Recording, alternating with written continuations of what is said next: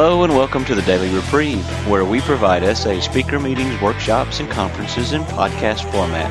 We are an ad-free podcast. If you enjoy listening, please help us be self-supporting by going to donate.thedailyreprieve.com and drop $1 or $2 into the virtual basket. Please consider donating monthly by clicking the Donate Monthly button. However, one-time donations are always welcome. Just click the Donate Now button. Now, without further ado, this episode of the Daily Reprieve.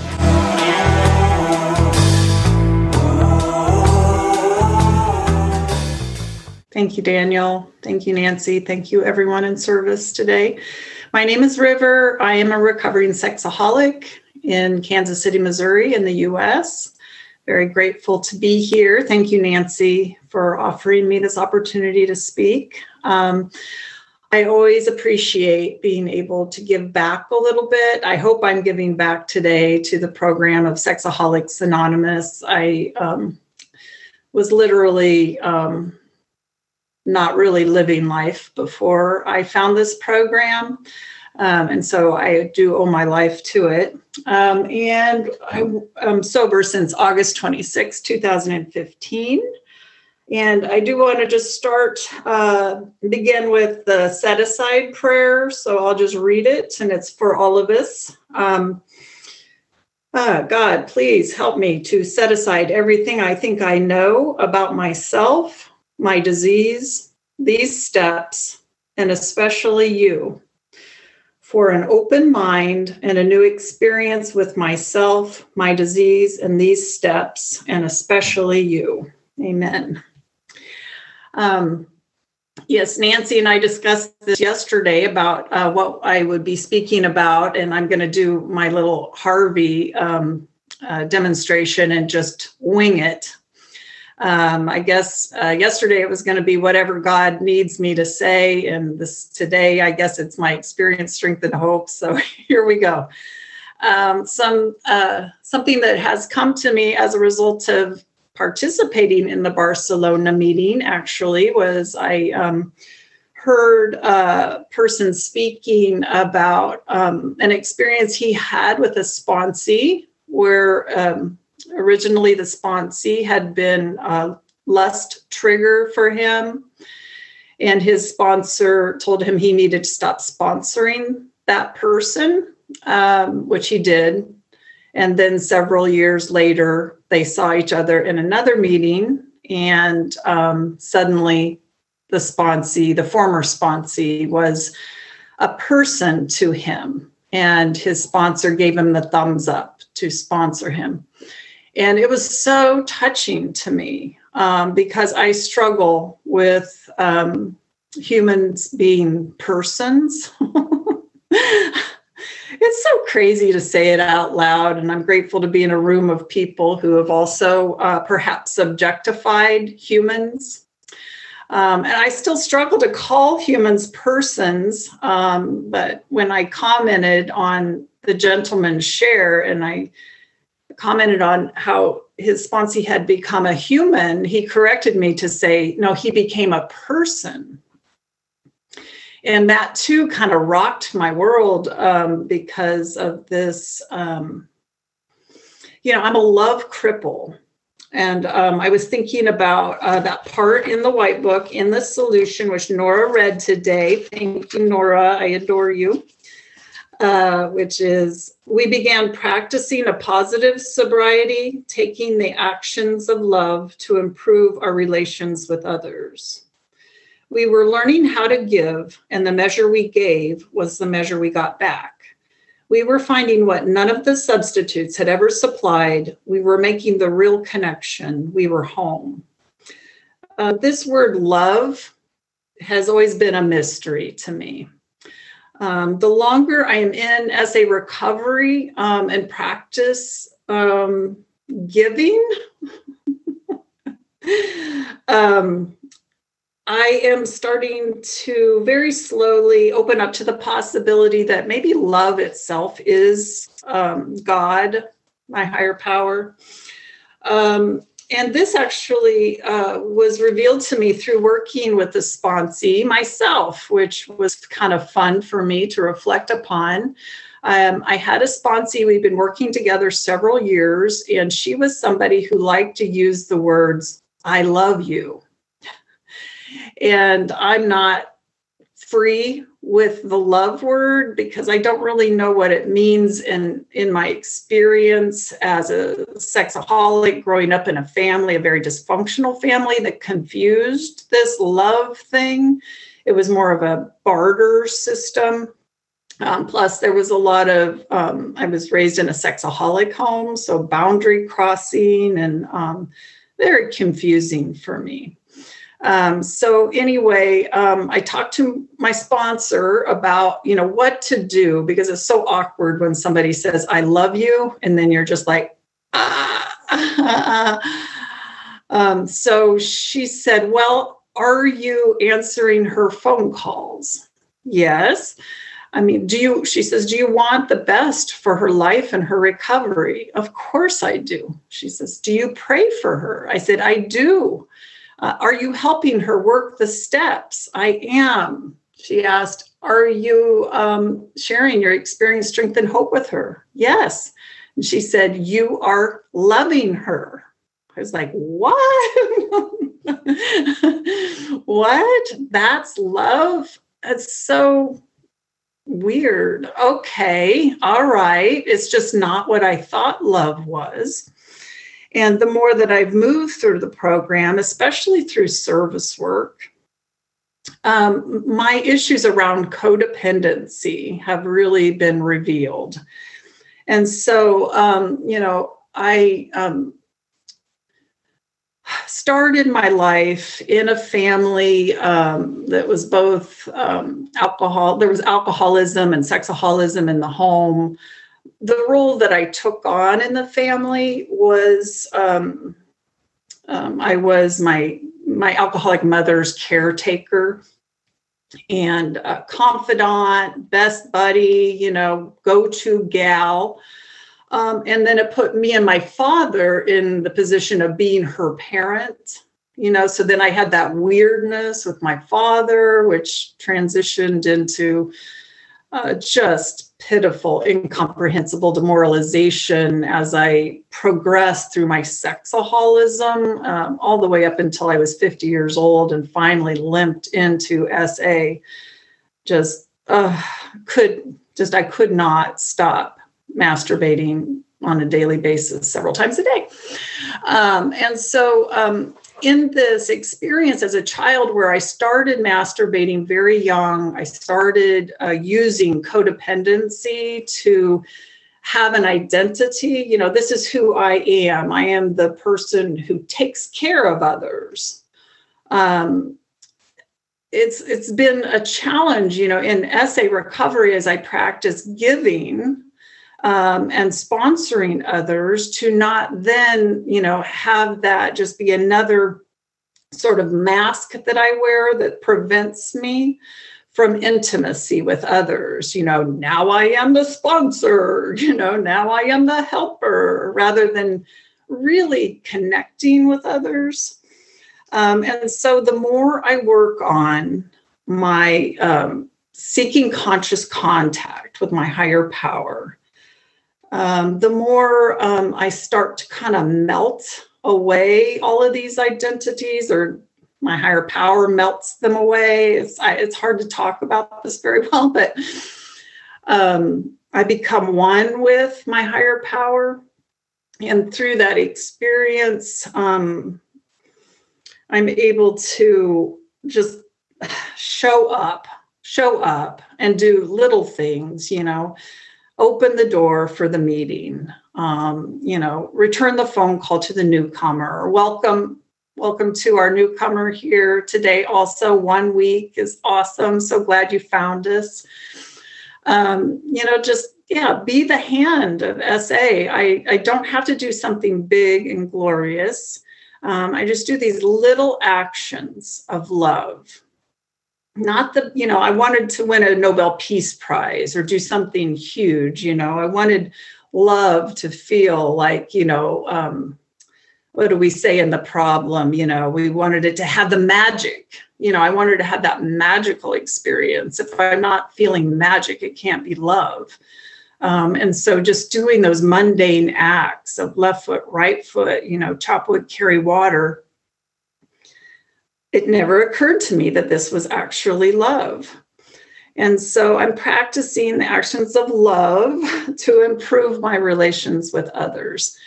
And that's not an easy thing, because on the surface, it might seem like, all the positive things that we can do. But as it's turned out for me in my sobriety, is that taking the actions of love have included doing things like saying no and telling my mother, for instance, who's still alive. I've been thinking, my mother's going to die has been happening since I was born. My mother's dying. She's dying. She's 84, almost 85 years old. She's still alive. Anyway, I am taking a break from my mother. I've been, still carrying on as her go-to gal. And I've told my siblings they are pitching in remotely to support my mother as I take this break. When I told my sponsor about it, she was like, oh, it's like a period of abstinence. You're taking a period of abstinence, from your mother. And it has been such a huge relief to me. It's also, taking the actions of love have also included telling my 20-year-old daughter who has a 2-year-old, no, you cannot live with me, and so, gosh, it's especially for a love cripple, figuring this out with the help of my higher power, lots of guidance from others in the program, sponsorship, all of the women that I talk to in SA recovery, I can't even begin to tell you how much it's helpful to me to be in constant contact with other female sexaholics. You reveal to me myself. I need to see that. I need to practice vulnerability, admitting I am a very broken person. I fall short all day, every day. I'm doing the best that I can, but because I've worked the steps of recovery and I practice this program on a daily basis, I do now have, after almost 7 years, one day at a time, have experienced strength and hope to share. It's mostly, things that I've heard from you that I just get to repeat back. But, I have this forgetting disease and I need to practice repeating the solution every single day. We talk about, we practice a positive sobriety.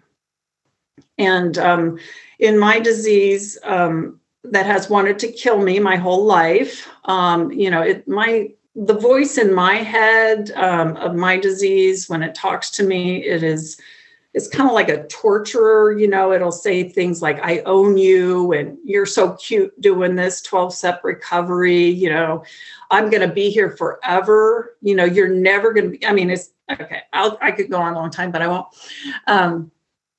It wants me to stay in the negative. It wants me to separate myself from you. It wants me to isolate and act like I'm, I've got this. I'm okay. It's not that bad. But I need to practice the positive sobriety. And so one of the greatest tools that has come to me in my recovery has been practicing encouraging, giving compliments, finding what's working right. This has been a real muscle that I've had to practice since coming into recovery, and especially with sponsoring others. I tend to be judgmental and see what I think is wrong or that the sponsee is not doing enough of or doing the way I would do it.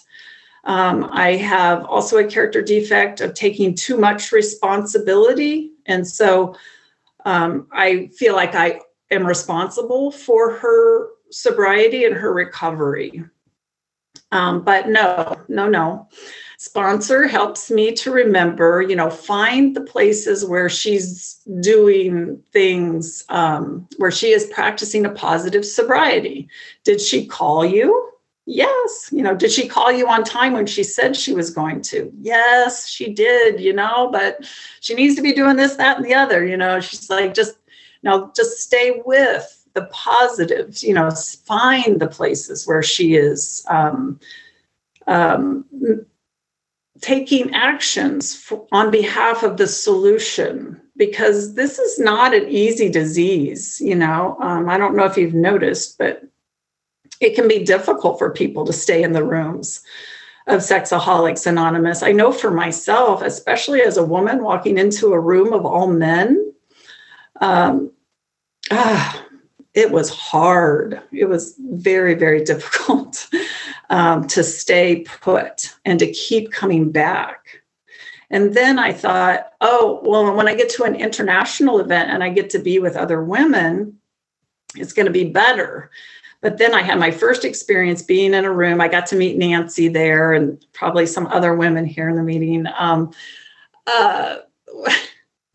in New Jersey, my first women's meeting. And it was just like, oh my gosh, these women, they're just like me and they drive me crazy and I can't stand to be with them. But over time, through the patience and the practice of my sponsor, finding what I'm doing right and tolerating my tirades and my immaturity, she helped me to, just keep coming back. I can't emphasize that enough, that it's a very uncomfortable process of growing up in public and learning how to live life and love others. But it is so worth it. And while I agree with Lee and Nancy and all the long timers who have long-term sobriety and emphasize, it's just one day at a time, 7 years later, I am not the person that I was when I walked in the door. And I needed to know that, that yes, it's one day at a time, but please, God, tell me it gets better. And it does. It gets so much better. And now that I'm 7 years in, I could even say, like Nancy, for instance, she's grown and changed. It's just like this thing just keeps working as I practice finding what's right, finding what's working, learning that my worth does not lie in the my worth doesn't, well, first of all, my worth doesn't lie in being a sexual object for men. That was my first belief, is that my only worth was to allow men to be with me sexually. I mean, I can remember the first time I heard about a religion where the couple didn't have practice intimacy. They only did it if the woman could possibly conceive a child. And so then when she reached a certain age, they never had intimacy again in that way. And I remember thinking, why would he stay with her? That was my first clue. There might be something wrong here. And then more so recently, thinking that my worth is to be in service to others in the program, that's my worth, that, God's gotten me all fixed up, cleaned up, practicing a program so that I can give it away to others. And that is my worth. But that's also a false equation for me, which my sponsor told me yesterday is one of the fear acronyms I'd never heard, false equation appearing real, which I had never heard before. But this equation about my worth, what gives me worth as a human person, again, back to that personhood. This really is still a mystery to me. This is kind of my growing edge. I don't really fully understand the difference between a human and a person. I'm sure some of you with more advanced recovery or greater brains than mine perhaps have a better grasp of it. But my guess is that if I keep coming back, showing up, working the steps, talking to others in the program, being of service, doing prayer and meditation, reading the literature, just doing the simple program, that one day I'll be able to report back to you that I have a better understanding and grasp of this now. So anyway, that's what I wanted to share with you today. And with that, I'll pass. Yeah, I think I have to put my hand up first because then I can listen to everybody else. Thank you so much, River. What a blessing to hear you share. I do remember meeting you at I remember meeting you for the first time. And oh gosh, it really, really hit me. It really hit me when you said Nancy's changed too. And I don't know, this is kind of a crazy question. Can you talk about how you've changed? Holy moly.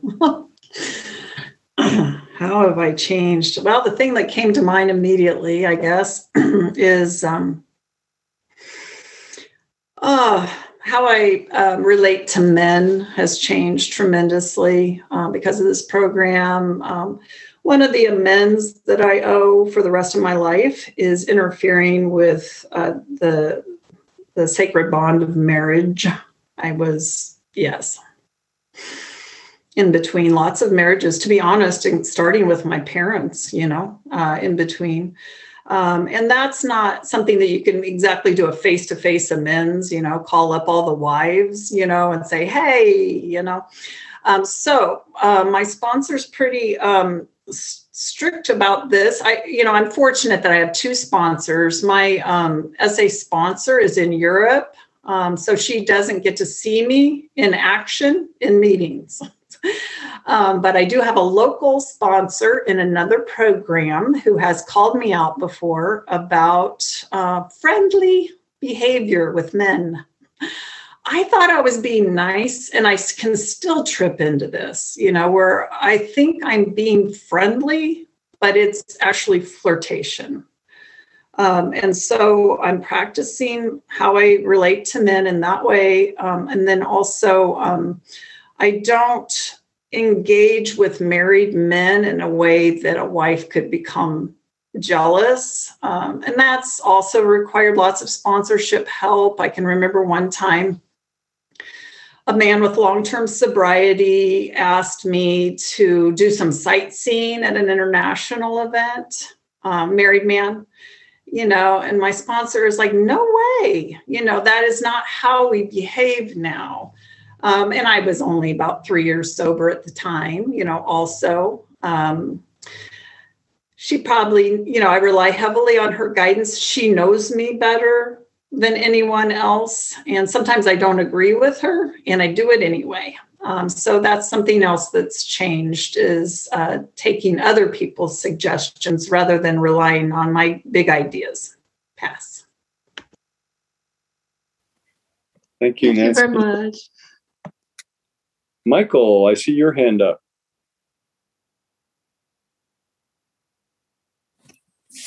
Thank you. My name's Michael and I'm a sex and lust addict. Yeah, that was a fantastic share. Thank you. I had a lot of identification even with your feedback, and your what I identified with was objectifying women, objectifying people, men and women for different contexts and different reasons, but really not seeing them as people. And when I cross that bridge into seeing people as people, my heart opens, I get into compassion, I get into see their struggle. And even if the connection takes place, and it's something I'm learning more of, to see people as people and see them complete and whole as God's children. And also, you spoke about moving your self-worth about. Mine come from women, then it come from money, then it come from something else, then it comes from working a program. Instead of getting I'm a worthwhile human and whole and complete as I am in God's eyes, and I've just got work to do in certain areas, and He can guide me. I'm over. Thank you. Just to get current, and thank you. Pass. Thank you, Michael. Okay, Hassan, I see you are up next. Daniel, I think Odea had her hand up first. Oh, sorry. Odea. Well, I'm not sure. Yeah. Yeah, let's get Odea, and then I see Nora. And I don't see Hassan's hand up, but I'll call him after Nora. So Odea. Hey, thank you. River, thank you so much. It's so good to hear you and to see you. I identified with a lot of your story and fear to love. Actually, recently I had a romantic relationship with a guy, and I think, wow, it will be amazing to try and practice say I love you. You know, not just for this guy, but also for my parents. That it's like I feel it's the word is not go out from my mouth, but like yeah, I can tell my parents I love you, and they are embarrassed and they don't know what to do, but that's okay. I don't need they will say we too. Like I don't need that because I have my higher power's love. But I do want to hear like I have two thoughts.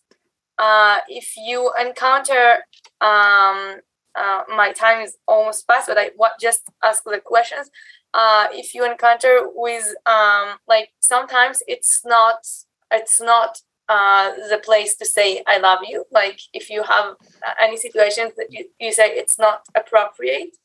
And two, how you deal with the feeling, like the thoughts that come to your mind as you share about that my words, it's depend on what this guy think about me and if I'm sexual enough. And I know I'm sexaholic and this is my default, but like how you deal with the thoughts. Thank you.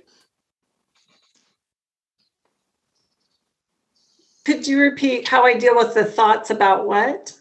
About that your words is depend on your sexuality. Okay. Well,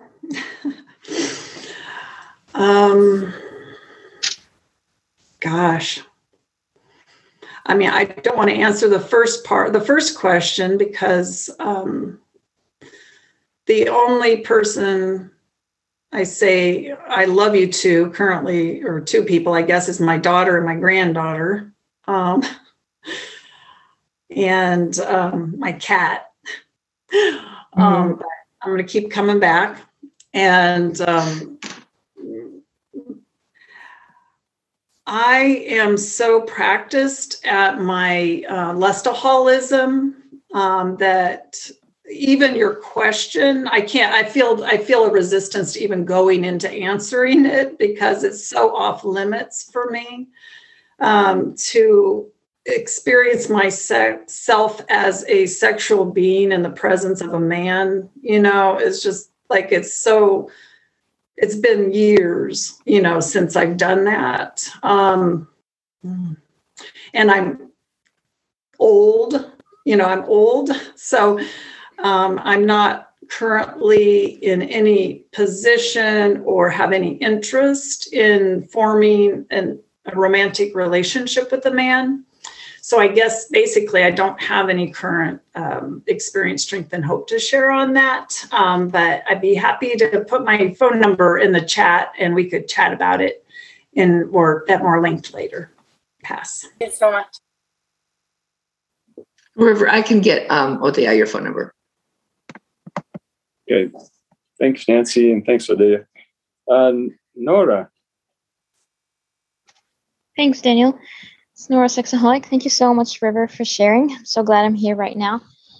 I just want to say a quick thing about the first time I ever was in contact with you, or it was an only women's meeting that I really adore, but it's so late my time, so I no longer attended. It was a speaker meeting. You were the speaker, and when you were finished, I was like, wow, I just really know I wanted what you have. And I really had a problem when I got into the fellowship that I really thought and felt that that SA was a men's program, that that I had such difficulty to relate with other women, even though I knew some women at that time. But it got better with time, meeting you and a whole bunch of other women that really sold me out on the fact that lust doesn't differentiate between a man and a woman. This is not a men's program, not at all. And it made me feel less lonely. I think I heard it. Okay, thanks for time. I just have one question. I'm so glad you talked about sponsoring. So I just wanted you to, if you can talk a little bit about how you keep your emotions at bay with working with sponsees. How do you not lose your serenity in the way? Thanks. Thank you, Nora. So glad you're here. Well, I lose my serenity with sponsees all the time. And, my sponsor, let me know. It seems to be the way of the program that it's just inevitable that we practice being sponsors with these sponsees, My first, like when I think back on my first experiences with sponsees, I was not sure I could stay sober. I was so out of serenity. I jumped over to an on program at that time, which has really, really helped me because of this over responsibility thing, my judgmentalism, my playing God, thinking I have their answers. And so, yes, I have to really watch that. And the more I've moved along in my recovery and seeing, guess what? They're staying sober. I have 2 sponsees that are coming up on 2 and 3 years. Thank you, God. Their work, their higher power. Yes, I answered the phone for their calls, but they have not worked the program I wished they would have worked. And they're doing great. Their life is getting so much better. And I get to witness that and realize, oh my gosh, I need to just play my little tiny part here. And the more I play my little tiny part, the more serene I am, and it all just works better. So practice, practice, practice. Pass. Thanks, Nora and River. And we had a question in the chat. Hassan does not have privacy, so he was asking, thank you, River. Thank you all. May I ask, how do you work an idea just for today?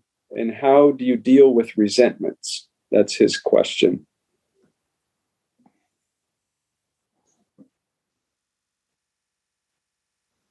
Okay. How do I work an idea? What was the second part? And how do you deal with resentments? Resentments.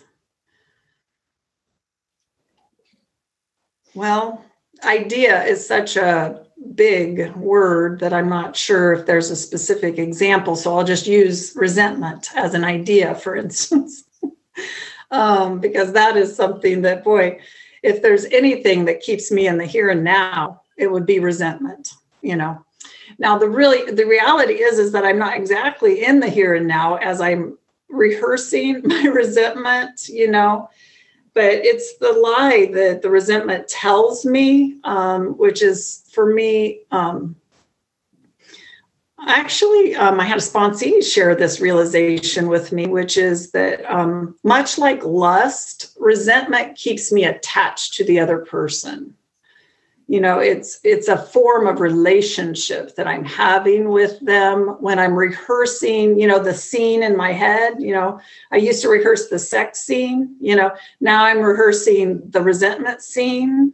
And it is a form of intimacy. And so I can practice the program on that. We have tremendous literature, especially in the AA material, on step 4 and what to do with resentments, writing it out in the columns. A sponsor can, work through that. I'm sure, what is my part in this resentment? And then just for today, just practicing showing up differently.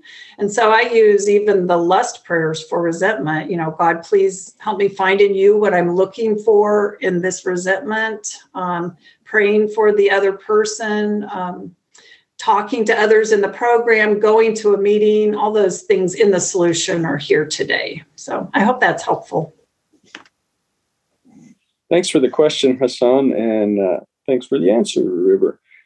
We have Shipra and Lee up next, and after that, folks with fewer than 30 days can go ahead and raise their virtual hand and get in line. So Shipra, go ahead. Well, I have less than 30 days, so if you want to push me back, I'm okay. Oh, that's okay. Go ahead, Shipra. Thank you. River, thank you for your share. I want to ask, like, you said something about the fear of the word love in any form. So how has it gotten better for you? And how, if it has? Well, thank you, Shipra.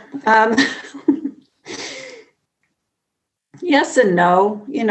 Words are super powerful, and it's okay to change words and accept the fact that certain words may never be my word. So who knows? Today, I still don't particularly love the LOVE word, mostly because of the way it's been abused and used in our culture. If you want to see me get hot and mad, try to convince me that you have a love addiction. This is one of the things that is, it's one of the drives me nuts, women who try to convince me that they're addicted to love. And it's just like, oh, come on, where does that love scene end in your fantasy? Not rocking in old age out on the porch with your husband. It ends in the bedroom, and it's just like, it's a lust disease.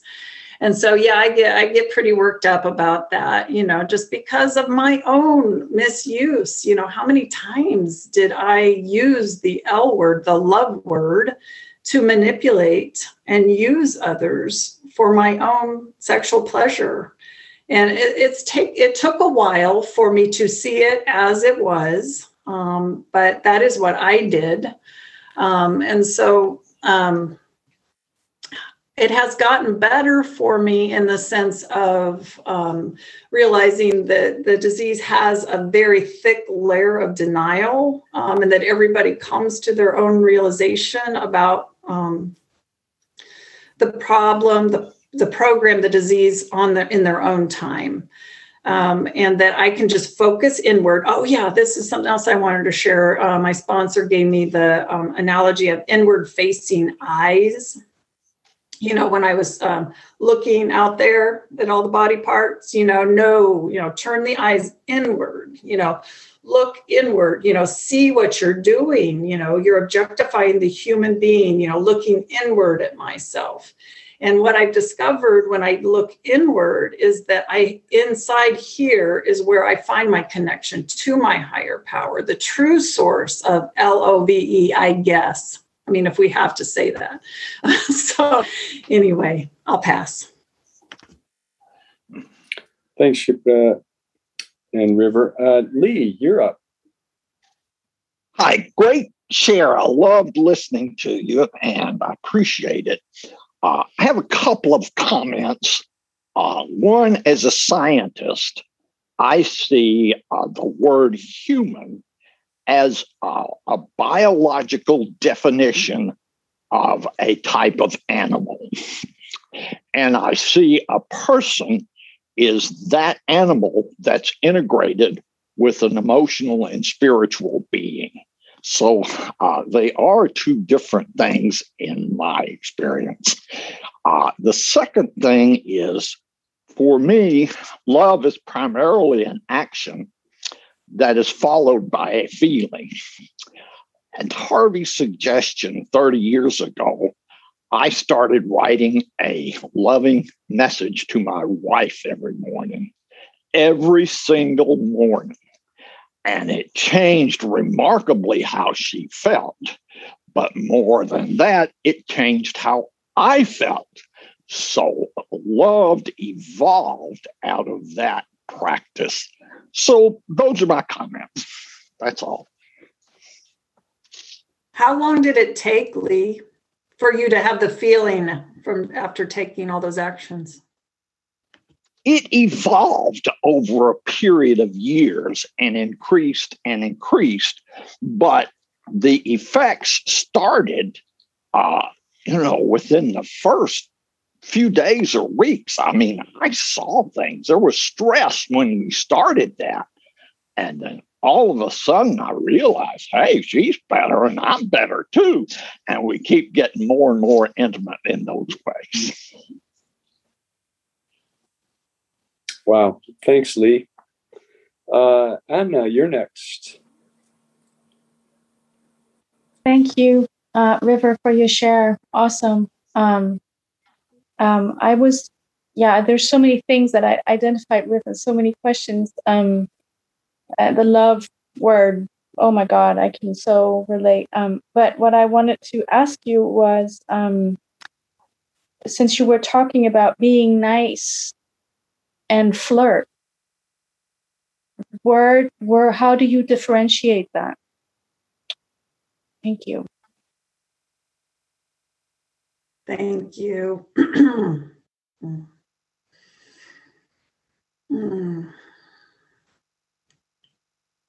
I guess I'm not for sure, to be honest, because I tend to be a very friendly person. I'm from the Midwest here in the United States, and many of you probably don't know this, but we are highly trained at friendliness. So that is way ingrained in me. I'm also professionally, I work in a profession that requires friendliness. So getting the friendliness in line so that I'm not flirting is challenging, but the reality is that I particularly have to watch friendliness towards men 35 years and younger. Just telling it how it is. My daughter was actually, before I ever got sober, as a little girl, she would say, "Mommy, why do you flirt with the young men?" And I thought I was just being friendly, but even my daughter could see it, and it's embarrassing now, but I do notice that I get extra giddy. I get a little extra, I can feel it inside my body, basically. So I'll keep coming back. Thanks, Anna and River. Next up, we have Christina.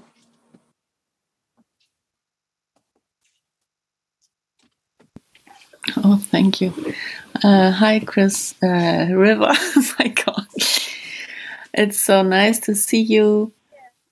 And I remember, I think 2 years ago, you've been the speaker in our meeting in Hamburg, and you didn't open the window. You said, no, that's not possible. And now you do it. And this is a development, I think. And I have the same. And yes, I identified a lot. I wanted only to say that. And especially you touched me with this sentence beside, my mom is still alive. And my mom is also 84 and she's also still alive. And yes, I would like to know why you said this, because for me, my mother always said, oh, if I'm dying, then you have to do this. Or she always talks about dying. So I thought Time is old. Died. Yes, thanks. And I would like to know why you said this. Thanks.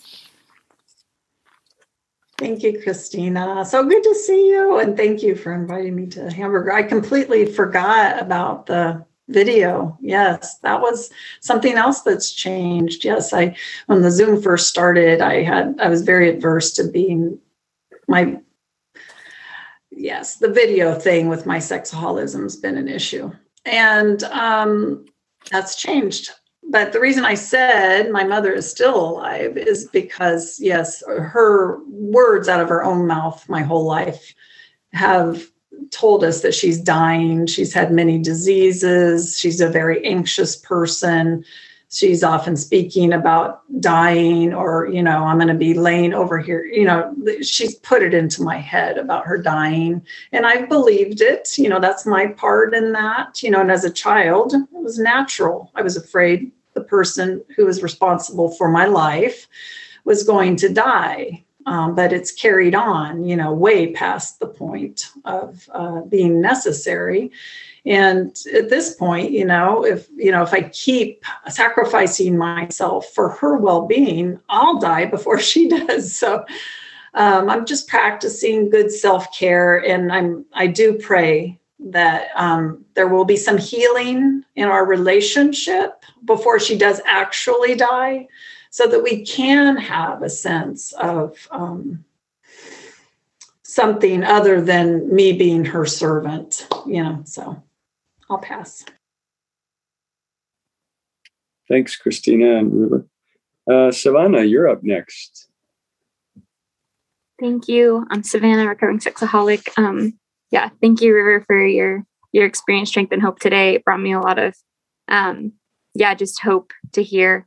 I just wanted to share, I feel very moved by your deep peace and serenity that you share with about your story and your journey. I definitely related a lot on the share of just boundaries, and saying no, and having a hard time saying no, when it is, family or, different people that you're close to, feeling like no is not being nice. So thank you for touching on that. And just, the love word, L word, of just the expectation of what comes with that. And have definitely experienced that in my own family dynamic of, being pressured to say that word, and return that expectation. I guess you shared about just having constant contact with other sexaholics in recovery, especially other women in this program.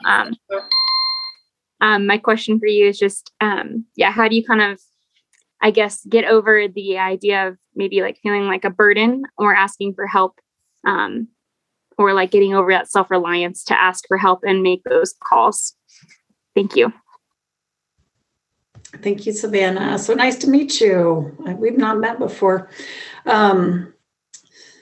Again, I don't know what, I guess it was a gift from God, being willing, praying for being willing to be willing, desperation. I have a very full, my first step, it's sort of like a first step issue, is that I have realized that it's been my own thinking that's gotten me into this problem. And so it's better for me to ask other people for their input. It doesn't mean I have to do what they say, but the magic is in the asking. I've already met the goal by dialing the number. It doesn't even matter if they answer the phone or what they say. It's the act of surrendering my way to ask somebody else for theirs. I don't know if you've ever noticed, in the grocery store, when you can't find something, as soon as you ask somebody where it is, you find it. There is some sort of magic, so I can say, in the willingness to engage with other people in recovery. Pass. Thanks, Savannah, for the question. And River, we did have another question in chat from Ether, I hope I say that right. Says, I'm a lust addict and I'm new in the fellowship. I feel ashamed and guilty because of the sex addiction. And even in this fellowship, I still feel that. Is this normal? And will these feelings diminish with recovery and working the steps? Thank you. Welcome. So glad you're here. Absolutely. Yes, you're in the right place. It's natural. It's expected. It's part of the disease itself, I have found. Shame and guilt are sort of the other side of the coin of lust. It kind of goes, they chase each other around and around. Lust, shame, lust, shame, lust, shame, And so it's not part of our solution at all. It was a solution that I used for a long time, and it kept me drunk. Is I thought that if I only felt guilty enough, I would stop what I was doing. It doesn't work. It doesn't work. The program works, but you do have to work it, showing up to lots of meetings, getting a sponsor, and doing what's this very simple things that are asked here. It will get so much better. Look forward to seeing you in the next meeting. Yes, thanks, Ithar, for the question. And I don't see any more hands up, and we only have maybe 3 minutes or so, but we do have time for one more question if someone would like to ask.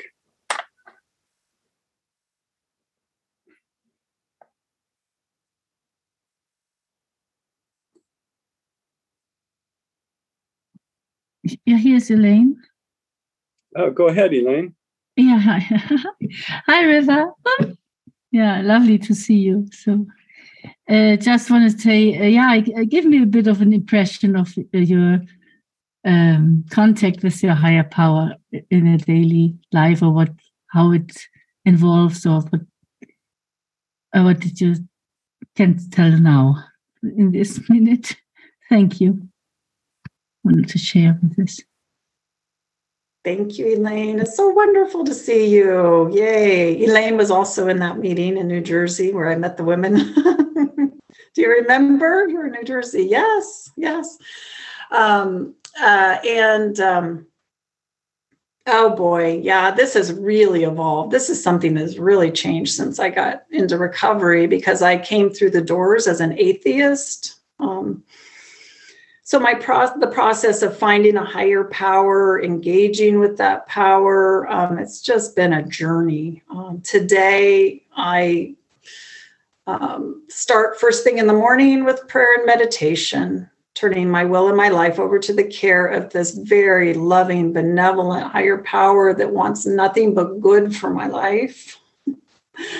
And then throughout the day, as much as possible, relaxing into the higher power, allowing the higher power to give to me, receiving the gentleness, love, and nurturance that is just being given to me constantly. My life is so abundant. I have all the water I need to drink. I have a home to live in. There's plenty of food in the refrigerator. I mean, there are millions of leaves on the trees, providing shade as I walk down the road. I mean, it's just, the more I can relax into the reality of the moment that God has given to me, and it doesn't always mean that it's rainbows and sunshine, but it is generous, loving, and kind. And so all throughout the day, practicing this presence of God. The more I do that, the easier my life is, the happier I am. But it is a process that's ever evolving. I'm so grateful. Thank you for asking the question. Thanks, Elaine and River. I would like to thank you for listening to this episode of the Daily Reprieve, the best source for experience, strength, and hope for SA members. Please subscribe to this podcast to be alerted of new episodes. Please show your support by donating to the Daily Reprieve by going to donate.thedailyreprieve.com and choosing either monthly donations or a one-time donation by clicking Donate Now. Thank you for listening, and stay tuned for the next episode of the Daily Reprieve.